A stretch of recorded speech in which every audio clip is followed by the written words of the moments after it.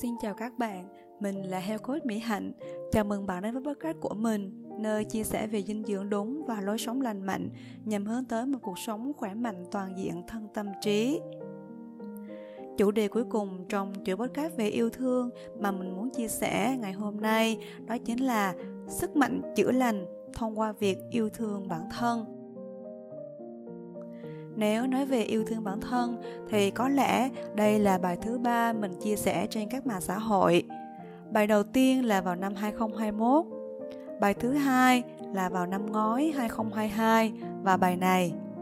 Dường như thời gian trôi qua thì nhận thức hay suy nghĩ trong mình cũng đã thay đổi. Tất nhiên cũng là những tiếp cơ bản ấy, nhưng có lẽ sâu hơn. Trước khi hiểu về sức mạnh chữa lành thông qua việc yêu thương bản thân thì chúng ta hãy cùng nhau tìm hiểu về yêu thương bản thân đã nhé.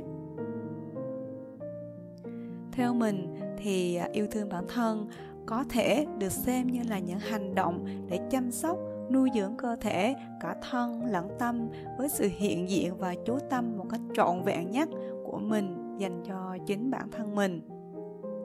Thông qua yêu thương bản thân, bạn sẽ hiểu được mình là ai và chấp nhận mình như là mình vốn là. Từ đó, bạn sẽ có những hành động, những suy nghĩ, lời nói phù hợp với giá trị và niềm tin của bản thân mình. Mỗi người khác nhau sẽ có những cách thể hiện yêu thương đối với bản thân khác nhau. Chẳng hạn, đó có thể là những hoạt động chăm sóc cơ bản như là đọc sách, đi dạo bộ, viết nhật ký, thiền định, trò chuyện cùng bạn bè, hay là đi du lịch, làm vườn, vân vân. Miễn là những hoạt động đó bạn cảm thấy vui, ý nghĩa và mang tính nuôi dưỡng cơ thể, tâm trí của bạn với sự hiện diện có mặt của bạn trong từng phút giây ấy.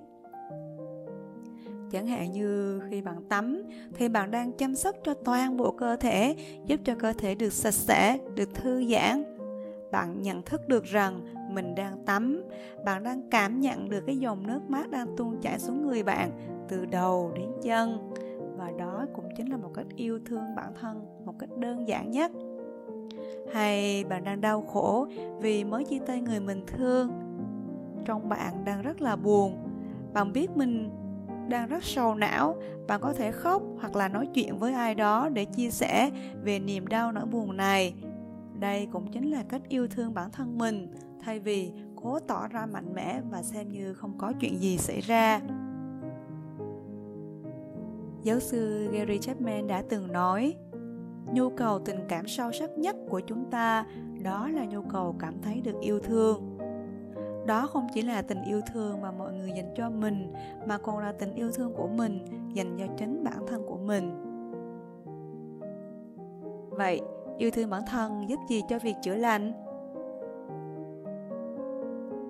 Trước hết, chữa lành chính là quá trình khôi phục, cải thiện sức khỏe. Đó có thể là chữa lành về thể chất của cơ thể, chẳng hạn như phục hồi sau chấn thương hoặc bệnh tật. Hay đó là chữa lành về mặt cảm xúc, tinh thần, chẳng hạn như vượt qua những cơn sang chấn, đau buồn, mất mát, vân vân, giúp cho cơ thể trở lại trạng thái cân bằng và hạnh phúc. Tùy thuộc vào từng loại và mức độ của tình trạng chấn thương mà có những phương pháp chữa lành khác nhau. Đó có thể là điều trị y tế, trị liệu tâm lý hay là chăm sóc cơ thể, vân vân.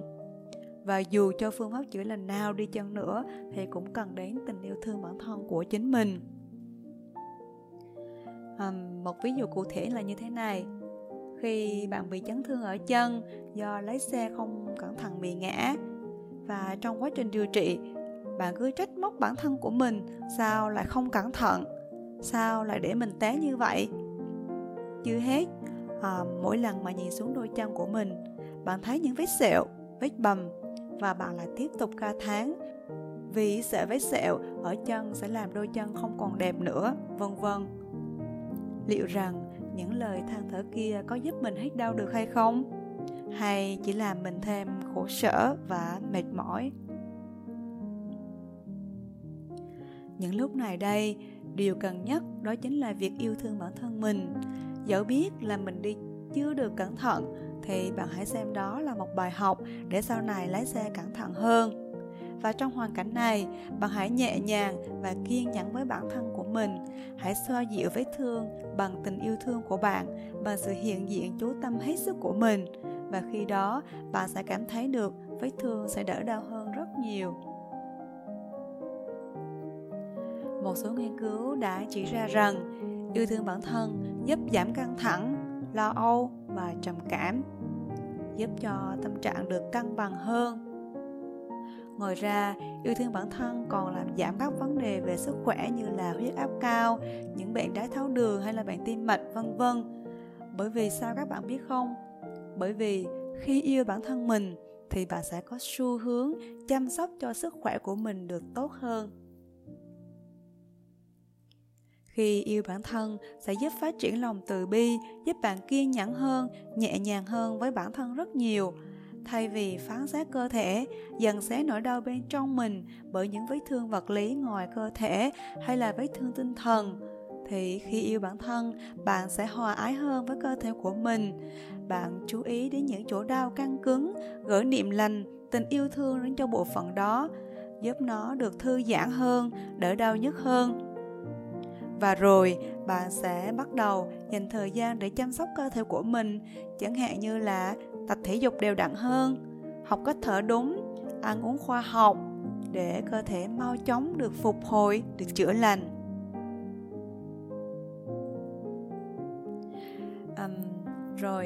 Với những cái tổn thương trong quá khứ thì yêu thương bản thân sẽ giúp gì trong quá trình chữa lành của mình? Ai trong chúng ta cũng từng trải qua những tổn thương. Đó có thể là sự mất đi người thân yêu nhất, một tuổi thơ khó khăn, hay là bị kẹt trong các mối quan hệ không lành mạnh, vân vân. Những vết thương ấy tưởng chừng như đã không còn nữa, nhưng lâu lâu lại trồi lên, làm cho ta cứ bồi hồi, lo lắng khôn nguôi. Tưởng chừng những nỗi đau ấy không còn ảnh hưởng đến cuộc sống của chúng ta hiện nay, nhưng không, nó còn ảnh hưởng rất lớn và đôi khi còn chi phối cả suy nghĩ và hành động của chúng ta nữa. Đây là những vết thương mà mỗi người chúng ta cần được chữa lành. Đó là vì sao nhiều người tìm đến việc chữa lành những đứa trẻ bên trong của mình. Bằng cách yêu thương bản thân, bạn sẽ rèn luyện được lòng trắc ẩn và tha thứ. Từ đó, bạn sẽ dễ dàng tha thứ cho chính những lỗi lầm của bản thân trong quá khứ, tha thứ cho người khác, người mà làm mình đau khổ. Và khi có lòng trắc ẩn, sự bao dung, bạn sẽ hiểu được lý do tại sao người ta lại đối xử không tốt như vậy đối với mình. Và bạn hiểu được tại sao mình lại gây ra lỗi lầm ngày xa xưa ấy. Từ đó, các cảm giác như là oán giận, trách móc, dần vật bởi những tổn thương ấy sẽ vơi đi rất nhiều. Không ai trong đời này là hoàn hảo. Ít ai mà không gặp những khó khăn, gặp gềnh trong cuộc sống ở một giai đoạn nào đó của cuộc đời. Tất cả đều là những bài học mà ta cần phải học khi sống ở đời này. Khi yêu thương bản thân sẽ giúp bạn biết ơn và trân trọng những gì đã trải qua. Và đó cũng chính là những bài học cho cuộc sống, giúp bạn trưởng thành hơn mỗi ngày.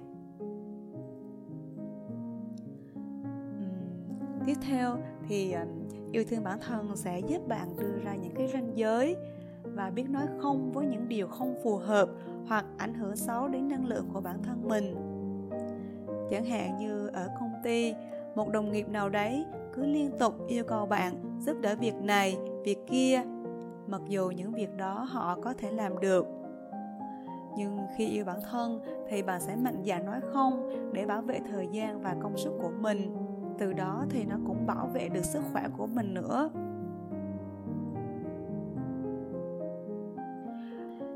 Yêu thương bản thân sẽ giúp cho việc chữa lành các mối quan hệ như thế nào? Yêu thương bản thân cũng sẽ giúp cải thiện các mối quan hệ được tốt hơn, bởi vì khi có tình yêu thương, sự chấp nhận đối với bản thân mình thì bạn sẽ thấu hiểu, yêu thương và chấp nhận người khác dễ dàng hơn. Và cuối cùng, yêu thương bản thân, bạn sẽ không còn dùng những lời lẽ tiêu cực để nói về mình, thay vào đó là những lời nói tích cực. Từ đó sự uất ức trong quá khứ sẽ không còn giằng xé bạn nữa. Chẳng hạn như Lúc nhỏ, bạn thường được nghe ba mẹ hoặc là những người thân trong gia đình gieo vào trong đầu của mình rằng mình là một kẻ vô tích sự, lớn lên chẳng làm được gì. Những lời chỉ trích ấy đôi khi âm thầm theo bạn mãi, đến sau này khi lớn lên, bạn mặc nhiên nghĩ đó là mình, và mỗi khi thất bại hay gặp điều trắc trở, những câu nói ấy lại vang vang trong tai mình, càng khẳng định mình đúng là một kẻ vô tích sự thật. Nếu không có tình yêu thương bản thân thì ắt hẳn bạn sẽ mãi chìm trong nỗi đau khổ và thất bại. Nhưng nếu chỉ cần thay đổi những lời lẽ tích cực về mình thì bạn sẽ có những cái suy nghĩ, những hành động để thay đổi được hoàn cảnh, tự tin để tiến lên phía trước. Tóm lại, yêu thương bản thân không phải là thuốc chữa bệnh, nhưng nó là công cụ hữu hiệu giúp ta chữa lành và trưởng thành. Yêu thương bản thân đúng cách sẽ giúp ta vượt qua những tổn thương, những đau buồn hay những cảm xúc khó, cả về mặt thể chất lẫn tinh thần. Vì vậy, hãy dùng sức mạnh từ việc yêu thương bản thân để giúp ta có một cuộc sống ý nghĩa, trọn vẹn và hạnh phúc bạn nhé. Podcast của mình xin được tạm dừng tại đây. Nếu thấy bài này hữu ích, bạn hãy like và chia sẻ bài này nhé. Biết đâu một ai đó đang cần. Chúc bạn sẽ kiên trì và tử tế với chính mình trong hành trình yêu thương bản thân, để mọi vết thương cho thân hay cho tâm đều được chữa lành. Cảm ơn bạn đã ở đây lắng nghe. Xin chào và hẹn gặp lại.